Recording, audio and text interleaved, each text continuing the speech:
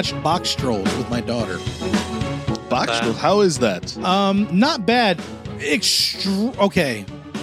I shouldn't say it's extremely European. It's not like I was watching like a weird French full-length animated film, but this is a very British film. Mm-hmm. And if you are not accustomed to that style as a sheltered U.S. citizen, Yeah. you may find it as a little bit of a turnoff. My daughter liked it. It scared her a few times. Like she got upset a couple times because she was really scared. But overall, we both enjoyed it. My wife hated it. Hated it because it was just not the humor, the characters, the certain things that were exaggerated versus the things that aren't, like, really rubbed her the wrong way. But I, as a change of pace, really enjoyed it. The funny thing was, we've been watching Weeds. Oh, yeah. Forever. Is that good? Yeah, and we gave up. I don't know. We have 4 seasons in, and we took like a year off because it was just like we were getting burnt out. It seemed to just be plotting in the wrong direction for the longest time, and it was been on one of our let's take a huge long break and get back to it, And then we watched Orange Is the New Black, and now we're watching. Now we're watching Better Call Saul. We just finished Downton Abbey. I'll be watching Game of Thrones. We have all this stuff we're watching now. House of Cards is out. House of Cards is out. We haven't started it yet. And so we got all this stuff on our plate, and she just suddenly goes, let's watch some Weeds. And so we started watching Weeds, and the first thing that happened is, and with the season that we're in now, they don't play the theme song at the beginning. Have you ever watched Weeds? I have not. No. The theme song, little boxes on the hillside, little boxes made a ticky-tacky little box. It's the most annoying song in the world. And so after season 1 or 2, they started having like different people do different versions of it. And then like every episode was a different version of that song. And none of them really made an improvement. It's still like, it's like, okay, yeah, here's the hard rock version of still a really annoying song. Yeah. And so I was so happy. We were watching Weeds, and now they don't play it. They don't play the theme song at all anymore. At the beginning, they just kind of do like a slow intro and bypass the theme entirely. Because apparently enough people said, okay, we've had enough. So we watch Box Trolls, me and my daughter, and my wife's in the room, and the credits run at the end. And what song? The best version of Little Boxes. It was actually a very they did what Weeds could not do in all of their attempts. The Box Trolls had the best version of that song during the closing credits, and I was like, "Well, all right, we can do this. Yeah, it can be done." Speaking of another annoying song that's in front of a series, is the Orange Is the New Black. That one annoys the animal. The animal. Yeah, I tried to watch that show, and I couldn't get into it. It helped a lot that I watched that show with my wife, because there were a few points early on, and you warned me of this, Howie, because you watched it way before I did. Mm-hmm. There were a few points early on where I was just like, okay, this show's skating a little too close to not. Episode 1 was too hard for me. Episode one was really bad, and you also told me that. Yeah. Yeah. It was episode 1 was like, I was told that character ahead of time myself. I'm like, I hate this main character and I don't care about it. Mm-hmm. And then you said, but it's not about just the main character. Right. And I watched the second episode. I'm like, I'm still not sold. Third episode, I'm in. Yeah. Was the third one? It was the one about the cross gender. That was like the third or fourth episode. I can't remember. Yeah. And I was like, oh, I'm in. Yeah. I'm in, like, cause like her story was awesome, and then like they get better and better as you get all these different characters. At the end of that first season, it's like, okay, now you're like, I'm invested. this isn't a show about this one chick's story. This is a show about all these people's story, and her story is just the connective tissue. Yeah. And then season 2, I think, started off a little rough for me as well, but man, the end of season 2 again. One of the things I struggled with the most early, especially season 1, Captain Janeway. Her doing a Russian accent, and I'm not going to say it's a bad Russian accent, but just the way she did that character, I was just not at all sold on it. And then by season 2, she was comfortable with it. Yeah, and she was nailing it. She took a little bit to really get into that role. Yeah, and so now I'm totally cool with it, and I'm really looking forward to the next season. Yeah, but yeah, all these shows. Oh, by the way, Walking Dead, you're caught up. I'm caught up. You're caught up. I'm not going to give away any spoilers, but latest character, we'll call her Congresswoman, perhaps, or Congressperson. I feel like that role was written for Captain Janeway if she wasn't already doing. That's funny because I was thinking the exact, she had almost similar the exact voice, similar hairstyle, really coming across that way. Yeah, kind of that very confident voice. Very, very, very, nasally but confident sound that comes out of her. Man, I'm telling you what, that series has still got it for me. Walking Dead. Yeah. Oh yeah, everything just got turned on its head in a totally different way. Yeah, and now I'm like, and very real, very realistic kind of. It's not. It's a believable. Thing. And now I'm like, oh, what's gonna happen? This is different. Ooh, yeah, ooh. Darn that show for having me absolutely so whipped. Yeah. How long does that show still have? This is we don't know how long it has. I mean, we're it's in a season. comic. This is season 5. Oh, right? they've deviated from the comic pretty quickly. Yeah. The comic right now, there are main characters who are dead and alive that are not dead and alive in the comics or whatever. Right. And yeah. But what they do is they are still bringing in characters from the comic. Yeah, it's still somewhat related. And a lot of times they take literal imagery from the comic and copy those shots in the show, like some of the iconic imagery. Mm-hmm. They work with the main comic writer. Oh yeah, Robert Kirkman. Yeah. He's heavily involved, I believe, in the writing process. Yeah. With them. So, he's a fun guy. I caught him and Maggie, and I can never remember the name of the character. The guy with the mullet. Oh yeah, what is Eugene? Eugene. No, the three of them were on At Midnight together. Yeah. Oh really? Yes. Spoiler: Maggie wins. Really? She was shocked, but I think Robert Kirkman was the one that was going to get eliminated going in, and he let them all come in, and it just so happens that her joke was by far the funniest. And she was totally shocked that she. These aren't comedians. Well, Eugene, Eugene is he? Yeah, and Glenn comes from either the Groundlings or Second City. Steve Yoon. Yoon, yeah, or Yoon. Oh, Glenn. Yeah, we used to know him as Zing. There are several people on that show that actually come from comedy, but that's not what you want on. Oh, don't dredge that up from last week, Howie. I'm not. Howie. Why, by the time this episode airs, I've had several good lunches. You're right. Tune into the last episode of Press Play to Save, the podcast that you've tuned in to. You are tuning in for episode. Why am I scrolling up? Episode number 78. 68. Hey, you got this right. Yeah, I still had to scroll to get it. So far, you've got it right. I know. With me on my right is Cheryl Howie, and I think I dropped the ball. Dang it. Yep, that didn't work at all. With me, not on my left, but dialing in remote, his sick, disgusting self, Mr. Christopher Tolkien Stump. So you've been sick for 7 weeks now already. Oh my gosh, it's terrible. Yeah. This is so long. What is wrong with you exactly? I'm dying. Oh. I feel like I'm dying. So if you'd like to be a part of Press Play to Save, please tweet us with your... We're looking for new Tweet hosts. us with why you think you're the right candidate to join the show. Hashtag Chris is dying. So... at Press Play to Save, hashtag Chris is dying. At Press Play to Save, hashtag Chris is dead. And let us know why you think you'd be a great candidate.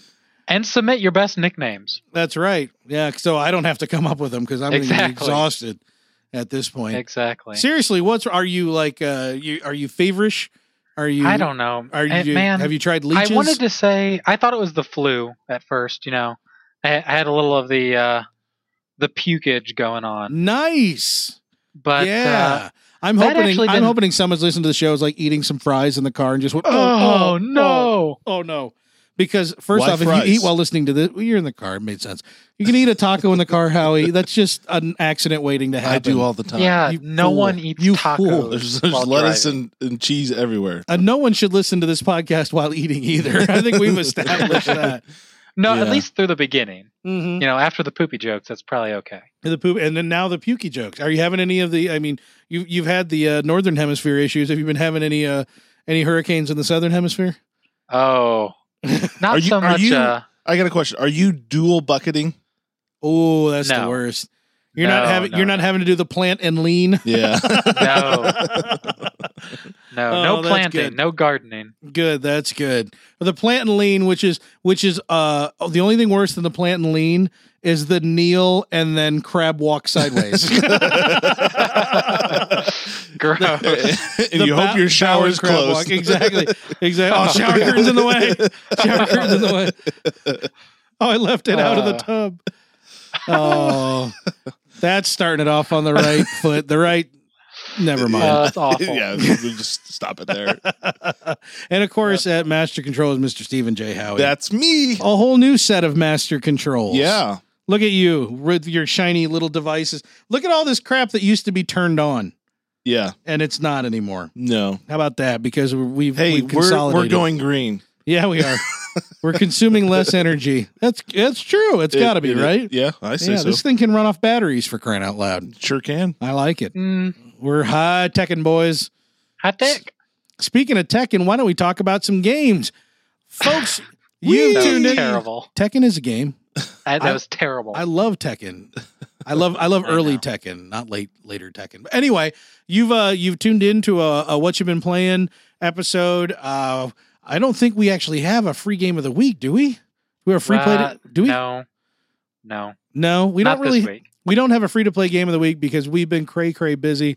But we do have some other topics we're going to talk about after we talk about what we've been playing. Chris, why don't you kick us off? What's it been?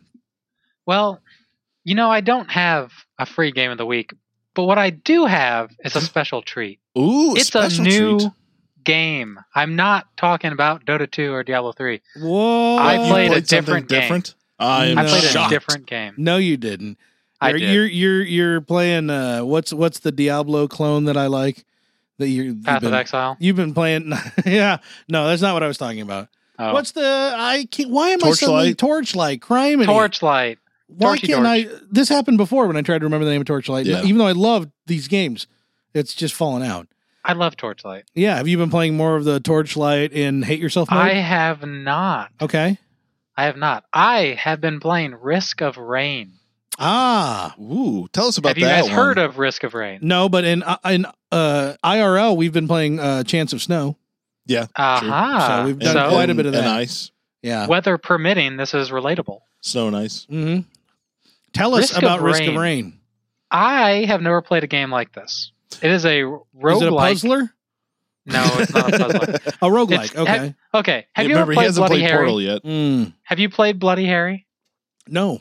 It's kind of like that, only it's different. Huh, I've played that. Yeah, you have. It's not like that. It was a joke. I think Chris was trying to mock you, but we were both taking drinks at the same time, Oh, and it fell flat. I see how. Well, Yes, let's it roll fell that back. Ask me again. Bloody Harry?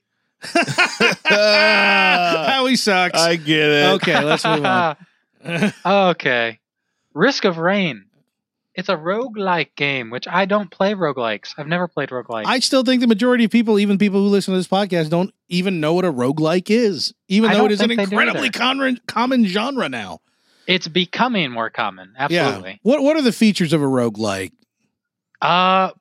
Usually it's like a if you die, you start over kind You of die, thing. you start over, but sometimes there's a progression even if you die, and Yeah. also random generated areas and dungeons and stuff. I think or- they're more semi-random. They're not usually fully dynamic was random. maybe a better word. Yeah. Dynamically generated.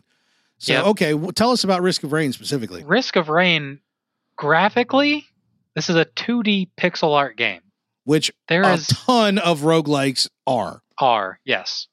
So when you look at the screenshots, things are blurry. Things are, they're pixelated. Mhm. It doesn't look like a crisp game. Mm-hmm. I would say it's Starbound is prettier, Okay. but it's the same kind of, the camera angle, the monsters kind of interact the same. They're jumping around, that sort of thing. Yeah. So what this game is, you spawn on a semi-randomized map. And your main objective is to find the teleporter, which will take you to the next level. Right. So you start out, and the difficulty is set to very easy. And as time progresses, it'll increase by amount of monsters that spawn, how strong they are, that sort of thing. Yeah. So the longer you take to finish the level, the more crap is going to be coming at you. So that being said, you have two objectives. You need to find the teleporter, and you need to survive. Okay. So to do this, you spawn in this random level. The first thing you want to be doing is going around, killing things that you can kill, running away from things that you don't think you are worth your time. You're trying to collect gold by killing enemies, opening randomized chests. And then with that gold, you can buy upgrades on the go from other chests. And this is where it's a little... The game does this really well, where you need to decide if it's worth your time to explore the entire map to get as much gold as you can, to get as many power-ups, as many items as possible before you go into the next level. And the risk of that is you're going to make the game difficulty a lot harder because it took you that long to search for everything. Yeah. So the risk and reward system is really great. That's really interesting. What really catches... I'm terrible at this game, by the way. I'm terrible at all roguelikes.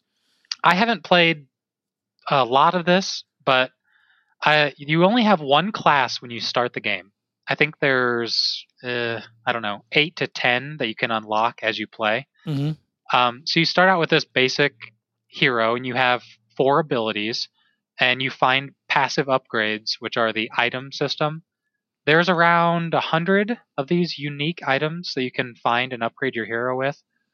And they're from common upgrades like, increase your health, take less damage. Right. But there's some more interesting ones like as you kill things, it summons a ghost of that monster to fight with you. Okay. There's also, you can spend money to repair drones that'll follow you around and heal you and do damage. Interesting.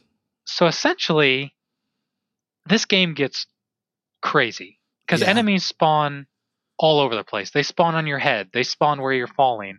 They're all over the place. Stressful. So it is, but it's fun. The way this game is designed is it's supposed to be chaos. So you run around and you find the teleporter. That's your only real objective. So you go to the teleporter and you activate it, and it tells you to survive for 90 seconds, to which it spawns a random boss. It's got to warm up. Yeah. You're summoning the horde. Exactly. Yeah. It summons the horde, and it summons a boss monster. Oh, fun. So you need to survive for 90 seconds, and then you have to kill everything at the end to advance. So you're trying to do this as quickly as possible, getting as many upgrades as you can. And I'll be honest, I haven't gotten past the second level. Really? But this one thing this game does really well is you can feel like a complete badass if you get the right amount of upgrades and you build your character right.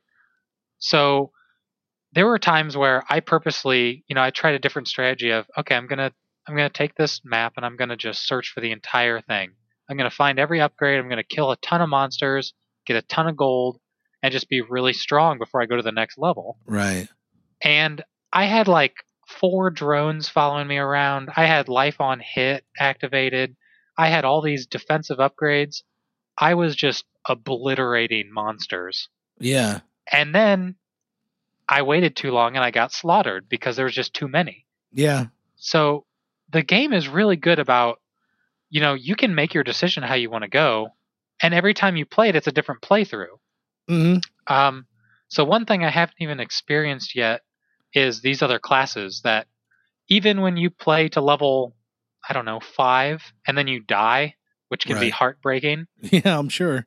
Your item progression, you lose all your progression with that run, but you actually can unlock more heroes and difficulties and different modes. So the sense of progression isn't completely lost in like a hardcore game. Yeah. And what I've read so far, because I haven't actually experienced these other classes, is the other classes are much more difficult to master. They're more complex, but ultimately they're more fun. Then they provide a completely different way to play the game. Right. I've read several accounts of people they've already beat the game, they've seen the credits roll, and they're still putting in more hours in because every run is different. Every Mhm. time you think you're a complete badass and you're really powerful, it throws something new at you where you have to adapt and play differently. Yeah. That's part So of the charm. exactly. Have And you played any other roguelikes prior to this? No, I have not. Okay. Which is why this is different for me. See, the last one I tried to play for the first time was Rogue Legacy. And I feel like with a lot of these roguelikes, especially when they're trying to capture the like kind of like Castlevania-y 2D stuff, I feel like the combat is always sorely lacking. And I know that there are people who obsess over Rogue Legacy. I mean, that's still going for $15 on Steam. Yeah. I did not like the combat at all. It was such a crazy twitchiness. And here I'm playing a brand new game and I'm trying to explore and that has persistent leveling. Like when you die, you come back as your next descendant and you have new abilities and stuff, but you have some of the upgrades that you had before. And I was like, okay, I'm trying to get used to each new character and I'm dying so quickly. I never had a chance to acclimate. This game doesn't do that because everything you obtain is usually a passive. So your base skills are always the same.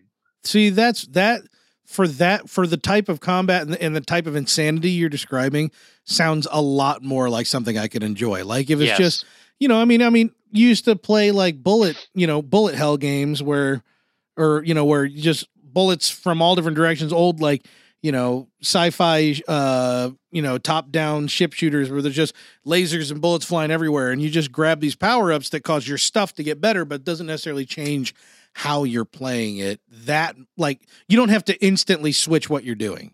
Right. You just kind of adapt. And that's kind of, I think, something that I would like. I don't know.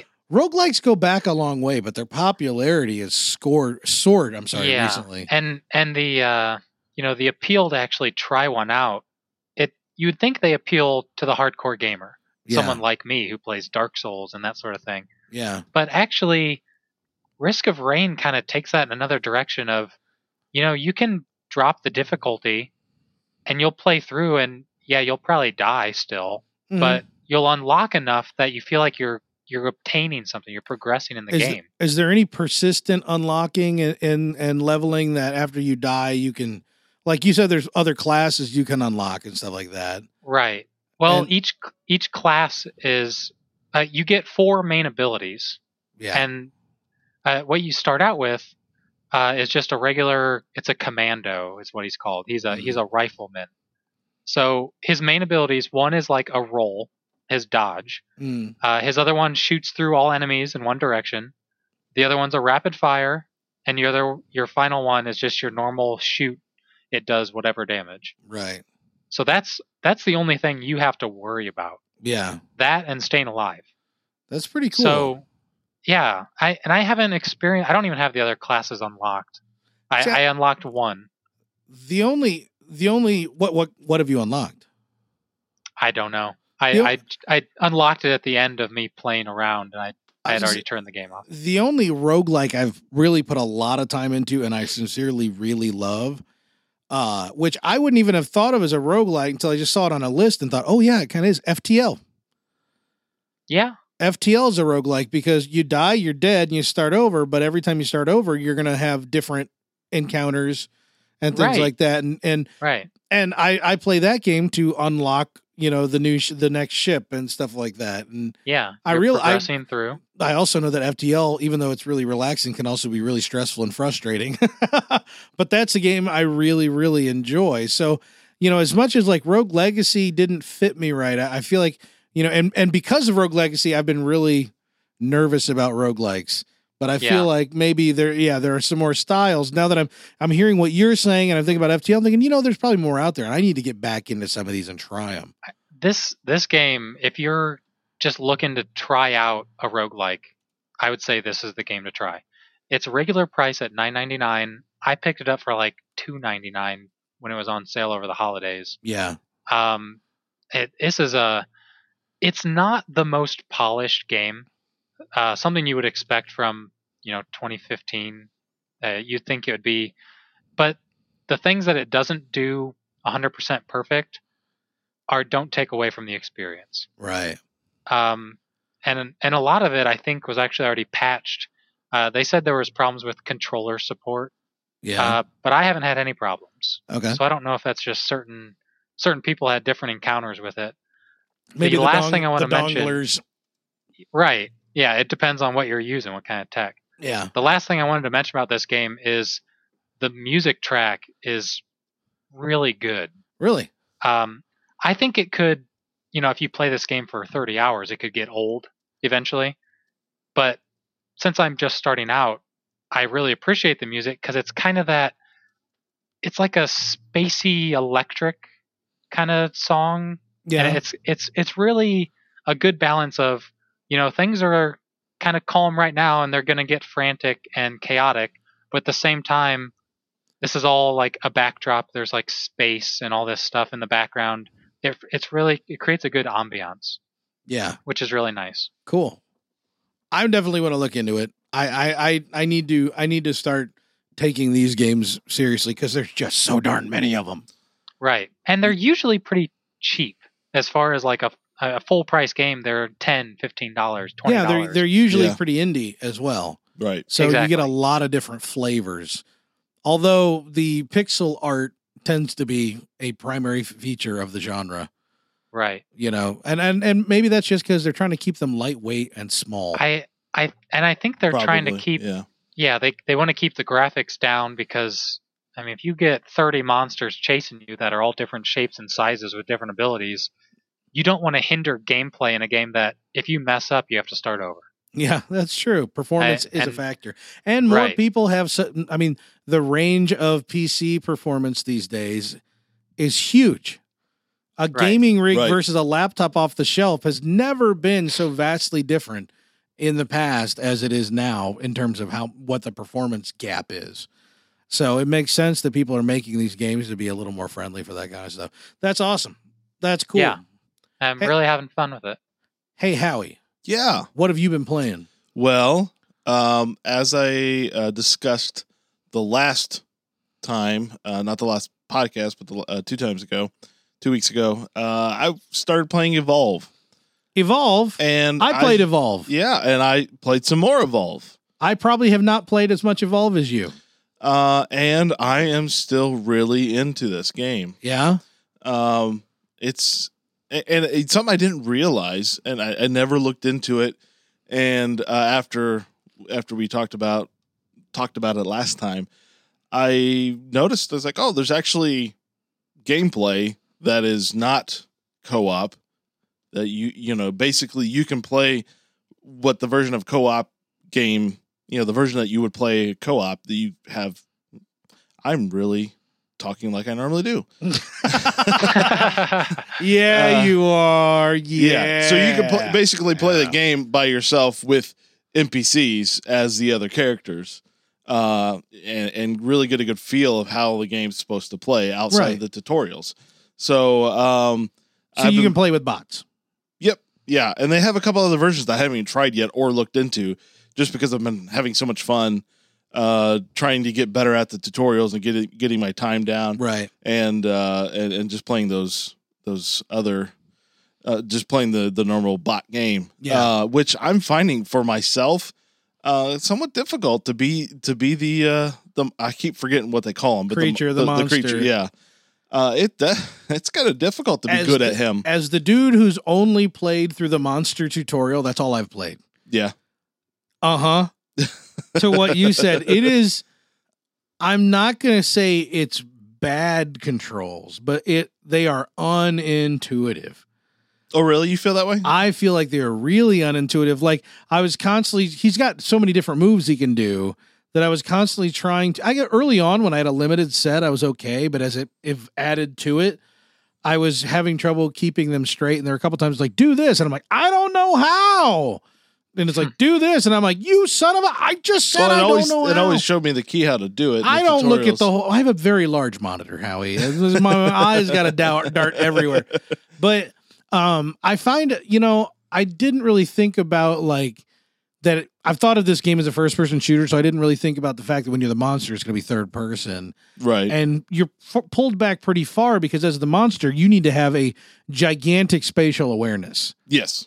And so as a result, this giant, huge, growing, evolving monster can still be this little bitty thing on your screen. If you're zoomed out all the way. If you're zoomed out, even if you zoom in pretty close, everything looks, like tilt shift camera work. Like the opening credits to Sherlock, they use all the tilt shift stuff, makes London look like it's all made out of toys. That's the way I feel when I'm playing this creature. Everything is so tiny that it looks like I'm rampaging through a little model town. I don't feel like a big creature rampaging through a big area, even though the areas are massive and beautiful. Yeah. But I don't get that feeling because they're trying to make it so that I can control this big unwieldy creature. Yeah. And so that was a little weird for me, and I really look forward to playing because by the time the tutorial where they throw the NPC, combat soldiers at me, they're so tiny. Yeah, they're very they're tiny. They're like little bitty specks, little tiny people. It's like they're, flecks on my screen. They're barely a handful of pixels. And so I'm like, a big monitor. I do. That's how small they are. So I'm sitting going, I can't wait to try playing as them and seeing how absolutely giant and intimidating this creature is bound to be. I'm having a difficult time playing as them as well. Just getting a feel of where he's at. They have this little. He can move pretty quick. Yeah, he can move pretty quick, although it feels sluggish when you're him. Yeah, it does. But after seeing the size of them and how far I can leap, I can see myself standing like, well, here I am next to a mountain, and oh heavens, I'm devoured because something leapt from behind a mountain. I'm beginning to really see the depth of this game and what each character can do and how you need to communicate and just be on top of it and be aware of your surroundings. That's a huge piece, just knowing where everything's at. And the surroundings are so varied. Yeah. So varied how they've organized those levels. Yeah. And I haven't even seen them all yet. This is not a simple game. No. You've got to you have to learn. It's a simple premise. A lot of things. Yeah, it's a simple premise, but it's complex and that's kind of the fun in it. Is learning that kind of that thing. You're a tracker, you're a hunter. You need to hunt this beast. Yeah. And the nice thing is, unlike a game like, League of Legends, Dota 2, what are they called? The MOBAs. Unlike a MOBA, where you've got two teams of the same amount of players playing, and the ones who coordinate better are probably going to win. It's you coordinating against one person. Yeah. So it kind of breaks up that whole everybody can always be a douche to everybody thing. Although you're still going to, if you join random internet games, you're still going to come across douchery. Yeah. But you can get a bunch of noobs together to play the game. Yeah. And have fun. And, take turns or whoever's playing the monster or whatever. Well, that's the thing. Whereas if you take a bunch of noobs into Dota, you're going to have a bad day. Yeah. So that's the charm of it, is that it's got this depth. It's got this breadth. Yeah. But you don't have to be an expert before you have fun. Right, exactly. Yeah. And just playing by yourself is a lot of fun, but yeah, you can get a group of people together, and you don't have to be experts and you can go and have fun. Yeah. And it's just enjoyable for me so far. It's so pretty. Last time you talked about yes, weapons are awesome. Okay. Let's move on. Weapons are awesome. Well, I was asking, I was like, do they feel like they have heft? Do they feel like they're appropriate? They're, because again, when you're the monster, the physics are a whole different thing. Each one's very different in what they can do. The interesting thing is I find the healer, the person who's a healer, actually also has a sniper rifle. Interesting. But it's not a sniper rifle. It's I sniped this, whatever. It's mainly used for the monster. Right. But if everyone targets that in one area, he becomes weaker in that area that you hit. Okay. So, everything always works together. That makes sense because the healer, the healer wants to stay near everybody and is a support character. So that gives them another level of support. Yeah, so they have 3 weapons, healing gun, and you have this like massive heal that you can do once every while and heals everybody in the proximity, and then you have that sniper. I call it a sniper rifle just because that's what it looks like. What that also helps is it keeps your healer can actually be part of the action without being up in the action. Right. He doesn't have to be up in the monster's face dying with everyone else. Well, that's the thing. He can be in the back. Sometimes you get a healer like in in Team Fortress 2. You get a healer who has no idea what's going on around him. He's just chasing the heavy with the healing gun running. Yeah. That's all he's doing. He doesn't care who's shooting at him. He doesn't care because his only job is to keep up with the heavy, which isn't hard because the heavy is slow, and keep that healing beam on him. Whereas in this game, it gives the healer maybe not only an excuse, but maybe a responsibility to pay some friggin' attention. Oh, you have to, yeah. Yeah, because otherwise, if you don't have to pay attention, you just walk around, keep the heal gun on people. You only have to know where your team is. Yeah, the nice thing is the heal gun does have an amazing range. Yeah, I've noticed when I was the monster, and I can see his beam shooting look like 70, 80 yards. Yeah, so, and it will automatically pick the closest. I believe it's the closest to you. Oh, really? So you're not targeting somebody necessarily. That's interesting. But obviously you need to pay attention who needs it and get close to them. Right. So that's kind of cool. I really look forward to playing more of this. I don't own the game.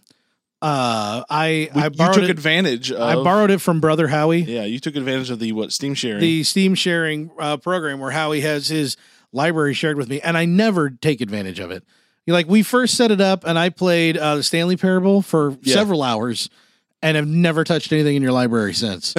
And so but this one I was like, I wonder. And I scrolled down. It's a perfect opportunity. It gets you a great chance to play it. So. Yeah, so 30 gigs of whatever on my hard drive. Whenever you're not playing it, I can jump in there and try it out myself. So that I really look forward to trying the combat characters. The environments alone are just. I can't wait to see the environments from the eye level of. It's definitely a different perspective. I haven't decided if I like playing as a monster or not because he is somewhat complex, and there's a bunch of times where I got caught and then say, "Hey, your health is getting low," and I'm trying to get away, and I'm finding it difficult because I don't know the controls. Yeah, instantly. They're to try to get away. You can get away really quick if you know what you're doing. Well, that's the thing. It's like I can't just hold shift to sprint or left control to sprint and hit space or X to jump.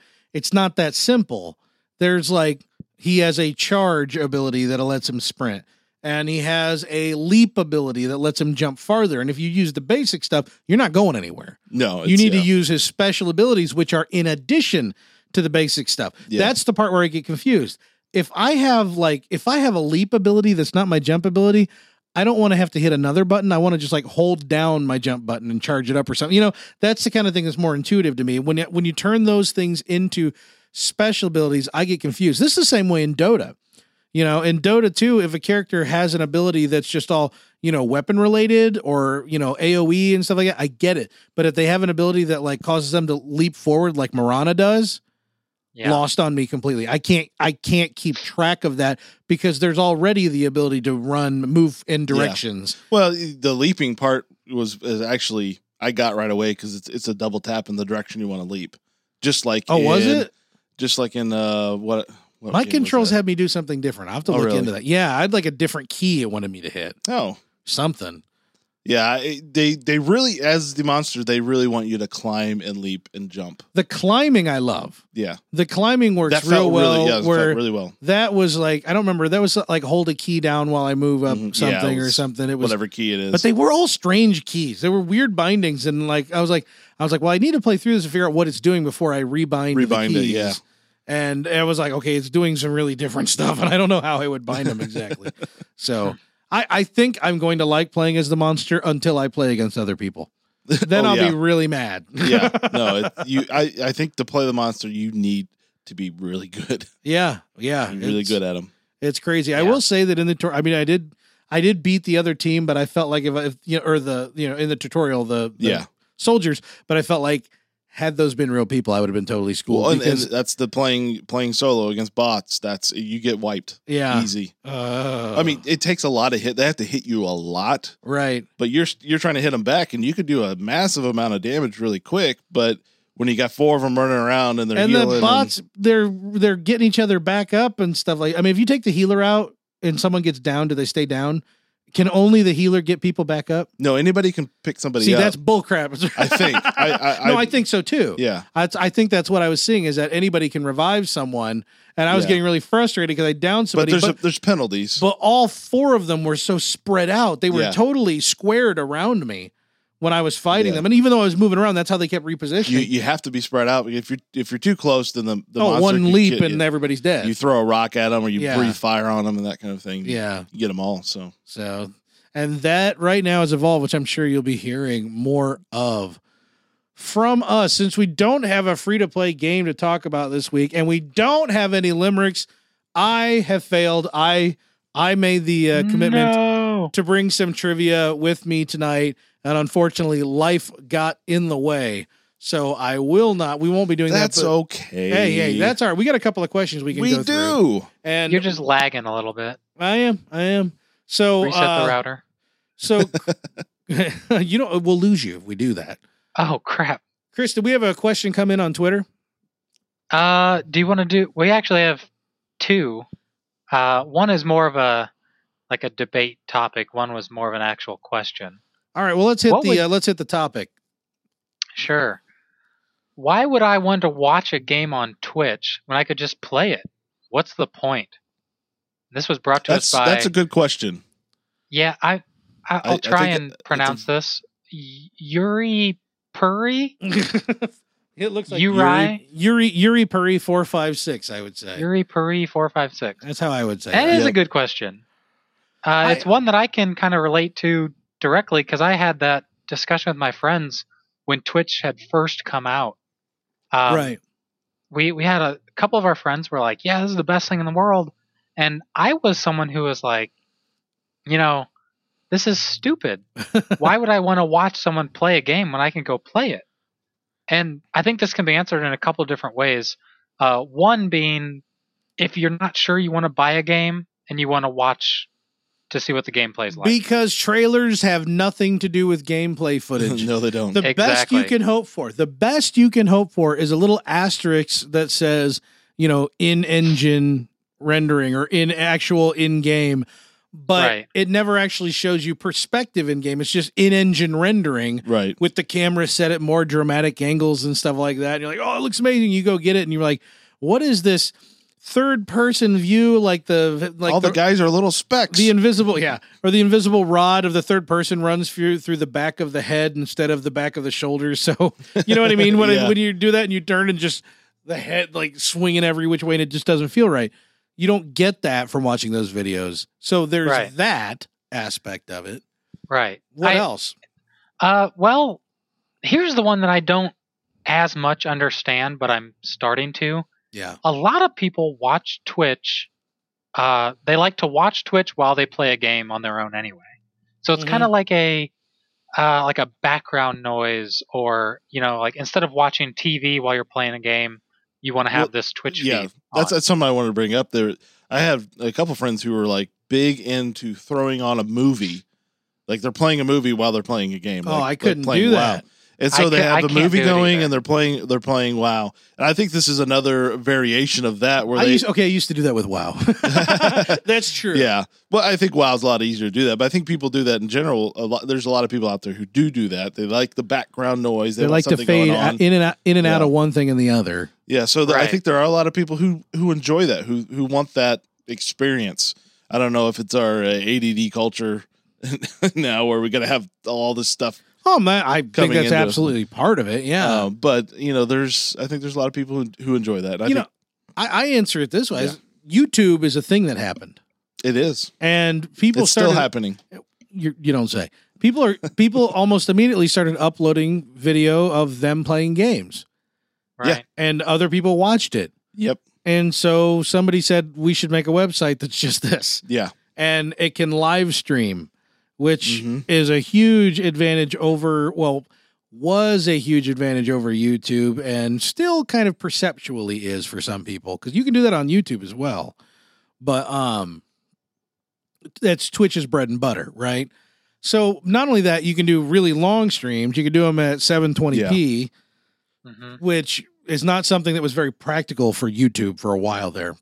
Yeah, because you have to upload everything you record. I'm pretty sure you can live stream on YouTube. I just think it's because now YouTube... you can. Yeah. You couldn't before. But I think what it really comes down to is why watch when you can play.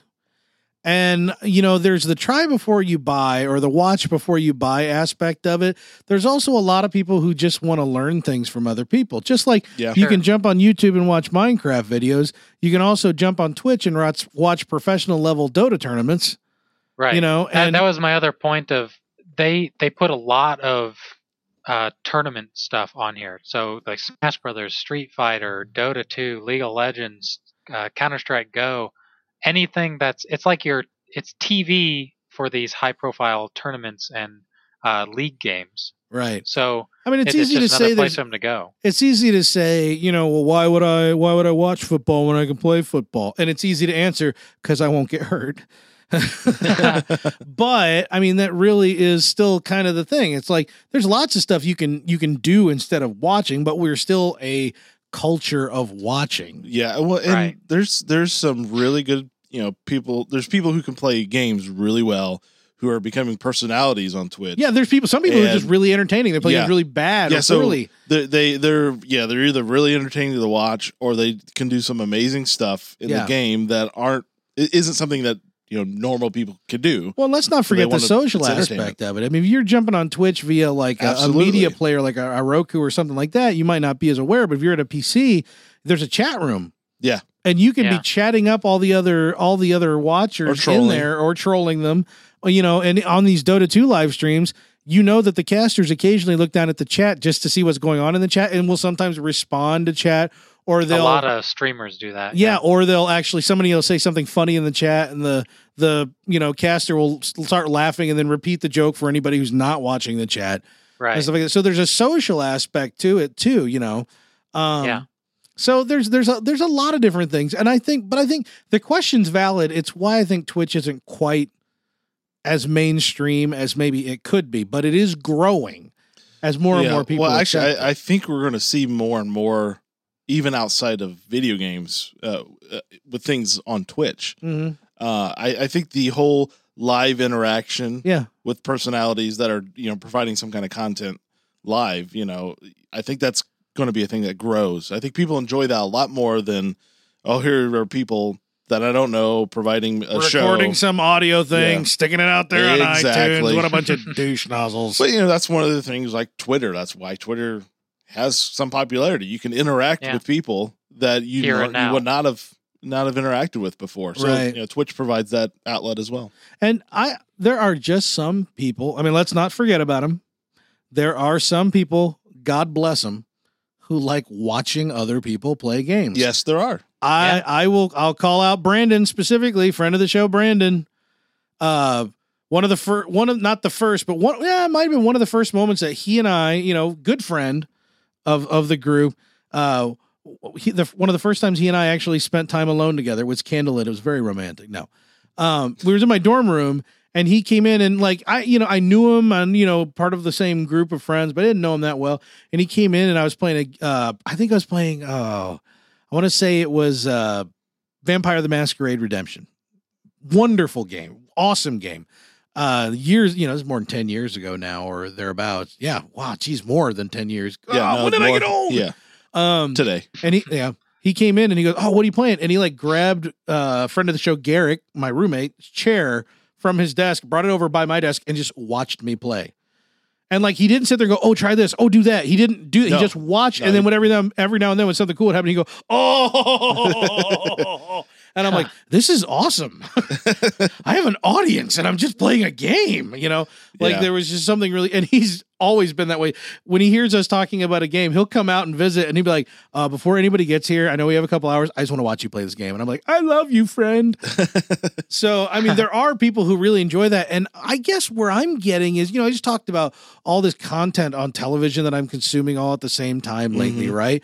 But there are whole swaths of the year, December, where there's nothing on TV that I want because everything's in December, everybody's going to reruns or mid-season hiatus and stuff like that. And I have nothing to watch except an occasional Christmas movie.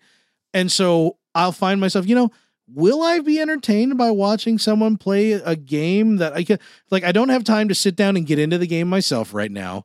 I got 30 minutes. I just put the kid to bed. I got to get some presents wrapped or something like that.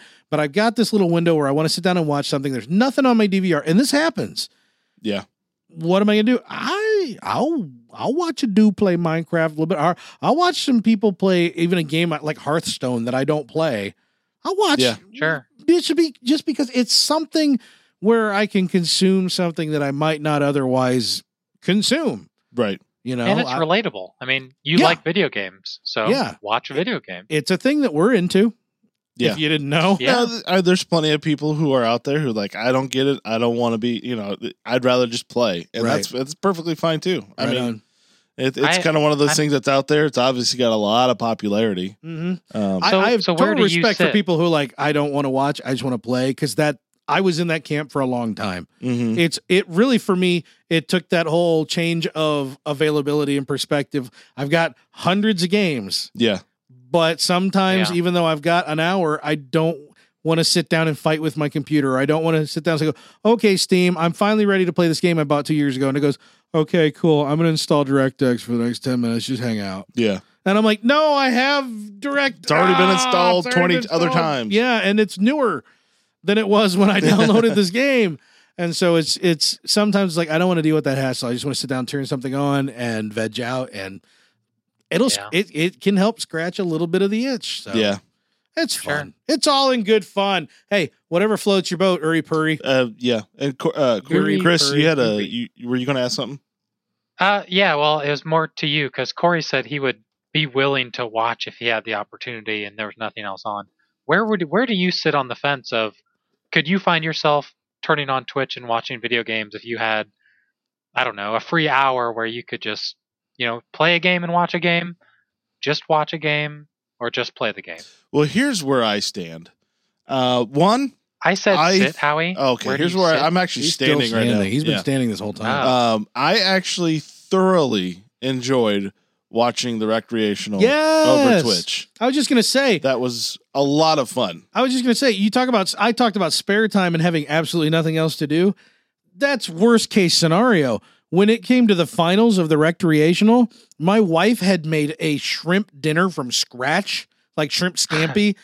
And she doesn't usually cook seafood at all. So I was like real excited because we had just a giant pan of this stuff. So I'm sitting at the table because it was ready right when you guys were going into the final round.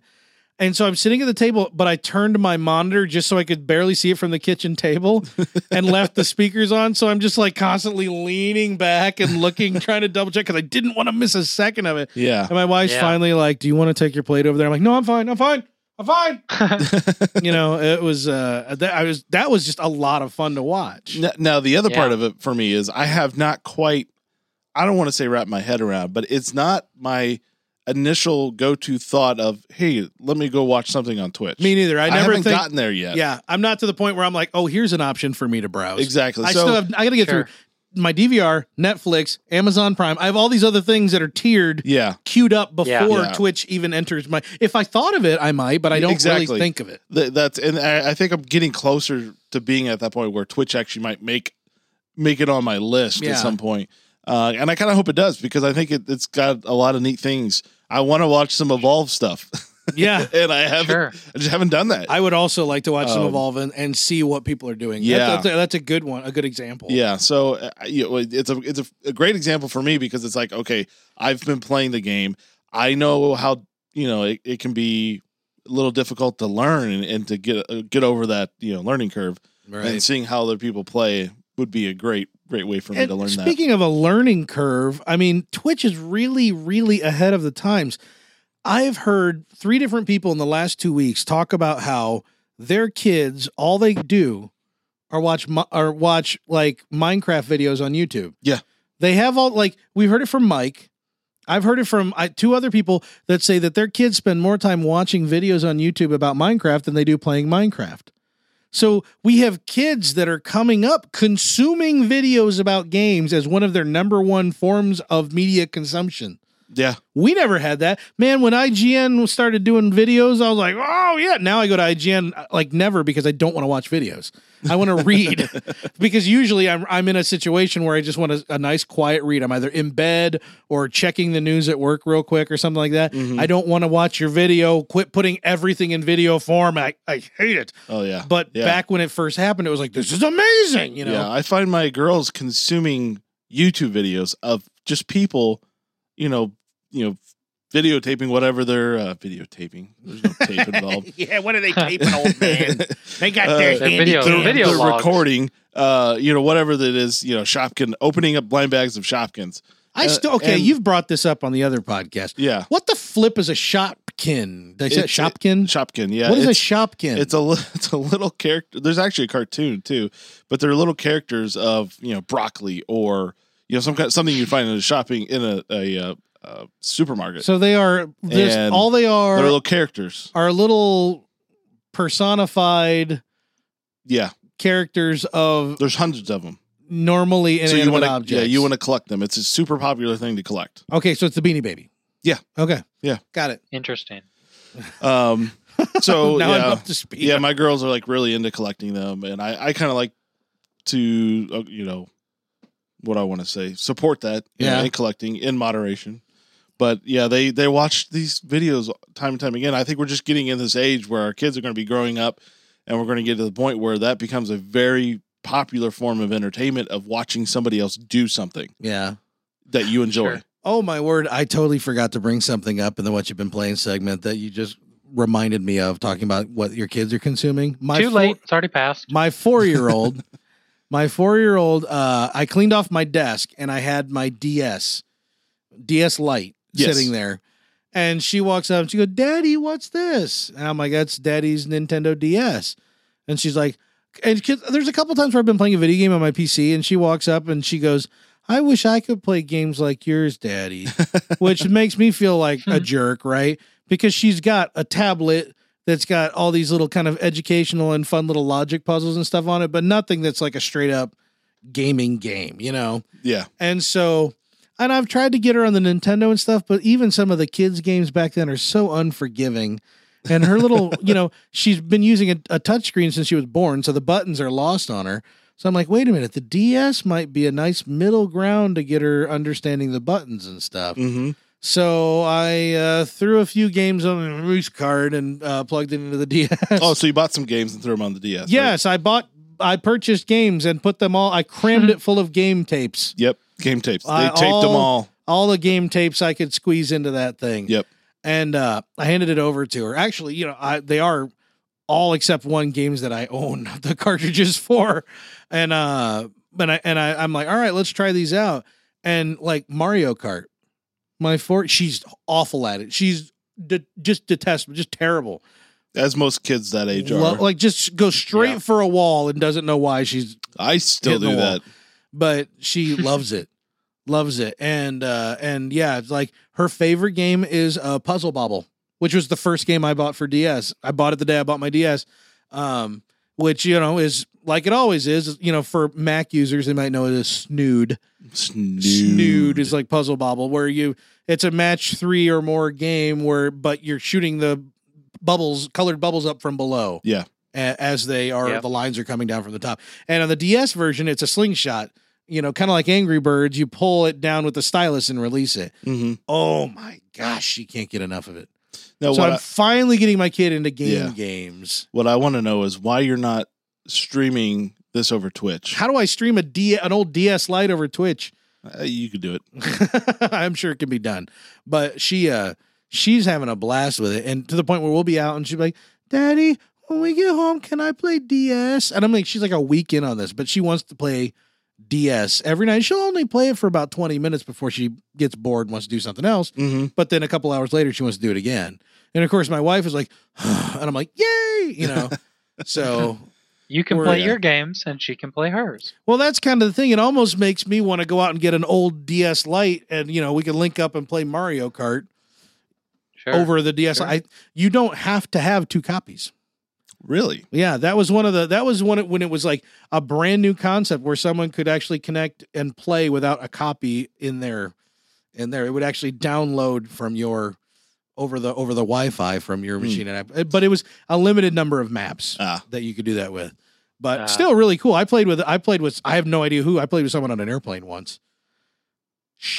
Back then, you weren't allowed to have any of that stuff going, like any of the I think they've kind of disproven that, but they still say, "Oh, shut them all off." Some of them still do. There are some that just actually. I think it was United. I hate flying United, but I think it was United. I was really impressed. Last time I flew them, they said after the safety presentation, "And we encourage you to use your electronic devices freely as you choose." And I was like, "Oh, finally, they've gotten past that." Take that, American, Delta, and Southwest. Yeah. Bam. Take it. Take it good. And I guess Virgin, if they're ever flew anywhere near us, I don't think they're pretty coastal, aren't they? Probably. So anyway. Speaking of coastal. What other questions do we have to talk about? Oh, one from overseas. One from overseas. Good old flame kebab. Flaming kebab. The flaming flame kebab super fan. Long time listener. He is a super fan. He is. Of course, he might go, I wouldn't call myself a super fan, guys. I tolerate you weekly. Guys, tone it down. let's not go over the edge here. I just forgot to take you off subscribe. His question comes in. Why did isometric stuff have to go out of style? In the 90s, isometric stuff was awesome. Fallout, CNC, Diablo. And then things all switched into true 3D. And in most cases, they didn't add anything to the experience. Bloody camera control. Whoa! Exclamation point. Calm down that language there. Yeah. Bloody. Yeah. I should have bloody camera control. It always makes me laugh when I see like some British television or whatever, and somebody says bloody, and someone else goes language. I'm like, oh, that's right. That's not a socially acceptable word amongst everybody over there. But it's funny, words that you can say there, you could not get away with over here. So, but yeah, I always think bloody is funny. It can't be that bad. Ron would say it on Harry Potter. Yeah, exactly. True. Yeah. So it can't be that. So bad. back to the question about the hey on it. First isometric game I remember playing. This may not be completely. Can we explain what isometric is? Isometric is sort of a basically, back in the day, side scroller was an easy, not taxing thing to do. Mm-hmm. Isometric was sort of a top down 3/4 view, so you could kind of get the angle of things. Because if you did straight top down, nothing would be recognizable. Be flattened, yeah. Yeah, so you sort of like the 3/4 view where you could see the sides of stuff, but you were still moving on a top down plane. And so it's really it's like an action RPG camera angle. Well, traditional. That's the thing. The argument is now most action RPGs aren't that way. Most action RPGs these days are third person, just third person mouse control, controller control. Yes. Some are. Most are. Foolish. Oh, here. Debate. Go. No. Diablo is not. That is correct. Path of Exile. And Path of Exile is the best example that I think we'll get into. But as we're defining isometric, one of the first isometric games I remember playing is actually a roguelike. What? Interesting. Toe Jam and Earl. Toe Jam and Earl was a roguelike. I don't know this game. You don't know anything about Toe Jam and Earl? Well, be seated, my friend, because they might be coming out with a new one. Okay, I'll sit for you. Good. He did actually sit. Yeah, Toe Jam and Earl was a roguelike because it had every time you played it, it was different. The had random levels and stuff like that. But yeah, it was used back in the day because it wasn't very taxing. They could get away with making that kind of a non-side scroller game on, hardware that couldn't handle much more than that. I would say that in the case of the transition to 3D, not adding anything, I would say that early on that applies to almost everything. Because yeah, that's very true. I mean, when Nintendo 64 hit, and, we got through PlayStation 1 and moved into PlayStation 2, even side-scrollers almost completely disappeared. You could find, there were a few obscure ones for, on PlayStation. PlayStation 1 still had several. There were some obscure ones on PS2, but the N64, it was like everything suddenly had to be full 3D. And it didn't necessarily add to anything. In fact, you found that the textures were awful because they had to drop the textures down to nothing to even support the 3D. Yeah. The polygons weren't that great because it couldn't have that many polygons in a model. So everything kind of looked kind of crappy. And we had no idea what to do with camera controls. Mario 64, one of the most well-regarded games of all time, has one of the most infuriating cameras ever, to the point where they had to give you buttons to just nudge the camera back and forth because they knew they weren't going to be able to get it right automatically. Do you know, with the different jump puzzles and stuff like that? Yeah. You would always be jumping. It happened all the time. You were doing wall jumping between two things, but you're looking actually at the back of the thing that you're wall jumping off of, and you can't even see yourself, So the transition to 3D was just rough in general. As for why isometric fell off, it's kind of like that locked camera was a product of having no ability to move the camera. There was no isometric, didn't have real adjustable perspective. They were still flat sprite images. Mm-hmm. When 3D came along, nothing's flat anymore. We can move the camera around. The need for isometric was more or less gone. However, in the modern age, now that we're getting back into games of older style looks, or just being, like we talked about earlier, much less performance demanding, being able to work on a wider range of devices all the way down to phones, you know what I mean? Cheap laptops, Yep. Things like that. The isometric view is kind of coming back in because people are realizing that, hey, I can do a level of stuff with sprites and I don't even have to have a 3D modeler in my employ. I'm just a couple guys making a game. Yeah. So it's really making a huge comeback. And Path of Exile, I think, is the best shining example of isometric. I mean, yeah, Diablo 3 is technically, from an isometric angle, but Path of Exile is really straight up locked, fixed isometric view. I mean, Right. with completely unabashedly, like when they did that, they said it was a point of why part of what they were doing. Yeah. And they did it really well. It's perfect for that game. yeah. And because the camera is fixed, and this is what I think Flame Kebab is leading us toward, because the camera is fixed, the game has to be designed, everything in the game has to be designed to work at that point of view. Whereas in Diablo, if Diablo wasn't as well polished, you could still disappear behind something, or stuff could still get in the way. I mean, now Diablo's from Blizzard, it is polished, and even not Path of Exile, again, I'm doing it again, Torchlight is very well polished, but there are a lot of games that aren't that well polished where, a little bit of camera movement and stuff like that can ruin everything. Yeah. Path of Exile, all these games that are going back to isometric view, it's kind of like, we know where the camera's going to be. We can make the art perfect for that angle. We don't have to worry about anything. We don't have to move the view around. We don't have to show off all the 3D. We don't have to, because I don't care. It doesn't matter how A-list, A-tier game you are. Your camera is still going to get stuck inside of stuff. Yeah. It happens to me all the time. It happens to me when I'm playing Minecraft, the most successful game of all time, where I'm suddenly looking. Really? Yeah, I'm suddenly just peering into the depths of infinite space because the camera's bouncing around in and out of sprites and stuff like that. You shouldn't be jumping that high. No, I'm not. I'm just like really falling down a hill more than anything. One Maybe block it was at a a drug time. reference. He's jumping that high. Yeah, it is. Probably. Knowing me, am I right? No, we don't know you. No. Well, I think part of it too was, at 3D, it was new. We all want to do it. Yep. And there's The just wave of the future. Yeah, and with anything new, there's this huge learning curve, and it took people a long time to master it. If you would say it's mastered now, I don't know. I remember playing the N64 and complaining to friends that there are no good side scrollers.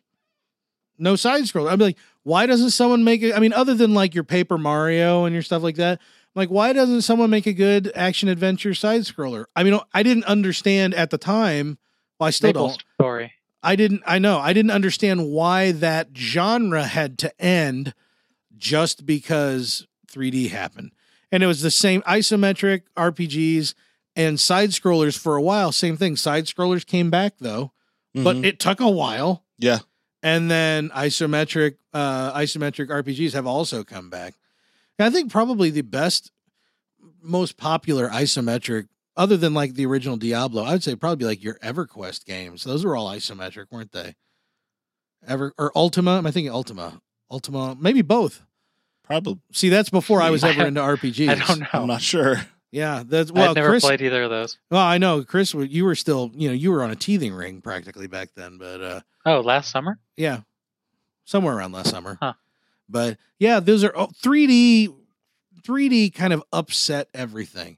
It wasn't a distraction, but I think it changed a lot of people's predictions of what the future held, not realizing that they were in a lot of cases, throwing the baby out with the bathwater. Yeah. So, but we're getting back to it because again, smaller developers, smaller teams, people taking advantage of, constrained resources from a different, not just hardware, but development constrained resources. It's a lot quicker to get something like you said. We can make the art perfect from that angle, right? I don't have to worry about all these other angles. We don't have to make it perfect from every angle, yeah. You know, and developing, you know, having modelers and all that stuff, and so it's it's part of the excitement of the indie community now, and how huge it is that we do get to see people really scratching to take the best advantage of what they have. Yeah, and making some really good stuff. Right.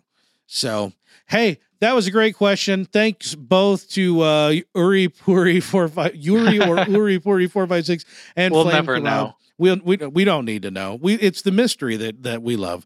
It is. And clearly you all love a mystery because you've tuned into another hour of the three of us enigmas going on and on about this nonsense. Yep. So, hey, do us a follow. Yep. Yep. Do us a favor and follow us on Twitter at Press Play to Save, and on Facebook, facebook.com/betterkind. And send us your questions. We love to read them. We love responding to them. It's a lot of fun for us to give to just explore some additional perspective and stuff that we might not even think about. So also, please get on iTunes, Stitcher, wherever you get your podcast. Give us a positive review, like us, share us. Get on their website, betterkind.com. You can check out the show notes where we'll have links to some of the things we've talked about, articles and whatnot, some of our sources, if you will.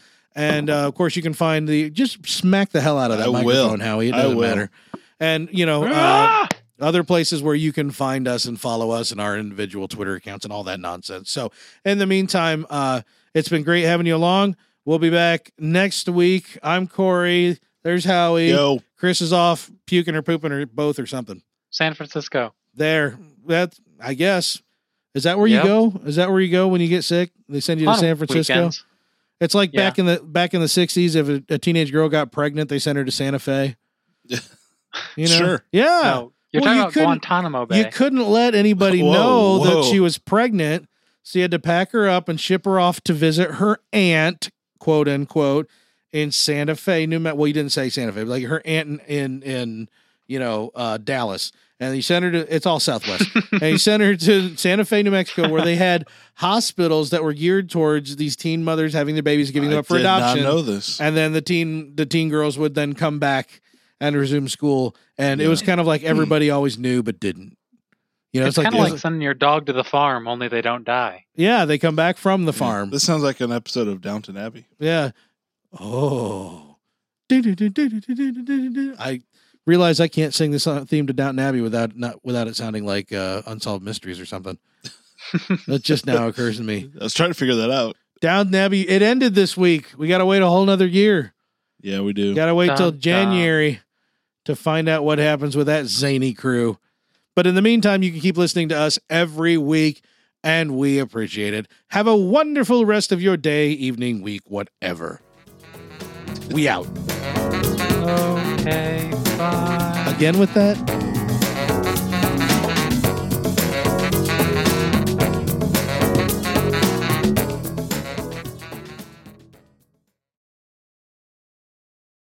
The sound red, long-haired, freaky people need not apply. So I put up my hair and stuck in my hat or something. I went in to ask him why. He said, son, you something seemed like an upstanding, fine young man. I don't remember the words. Then I took off my hat and said, imagine that. Me working for you. I said, signs everywhere. Signs break. Do this, don't do that. Can't you see the time? Those are effects. Those snapping. Are nice. That was good. I like the snapping. You like the snapping? Yeah, like the twirly, whirly snappiness there. Twirly, whirly. Gumdrops.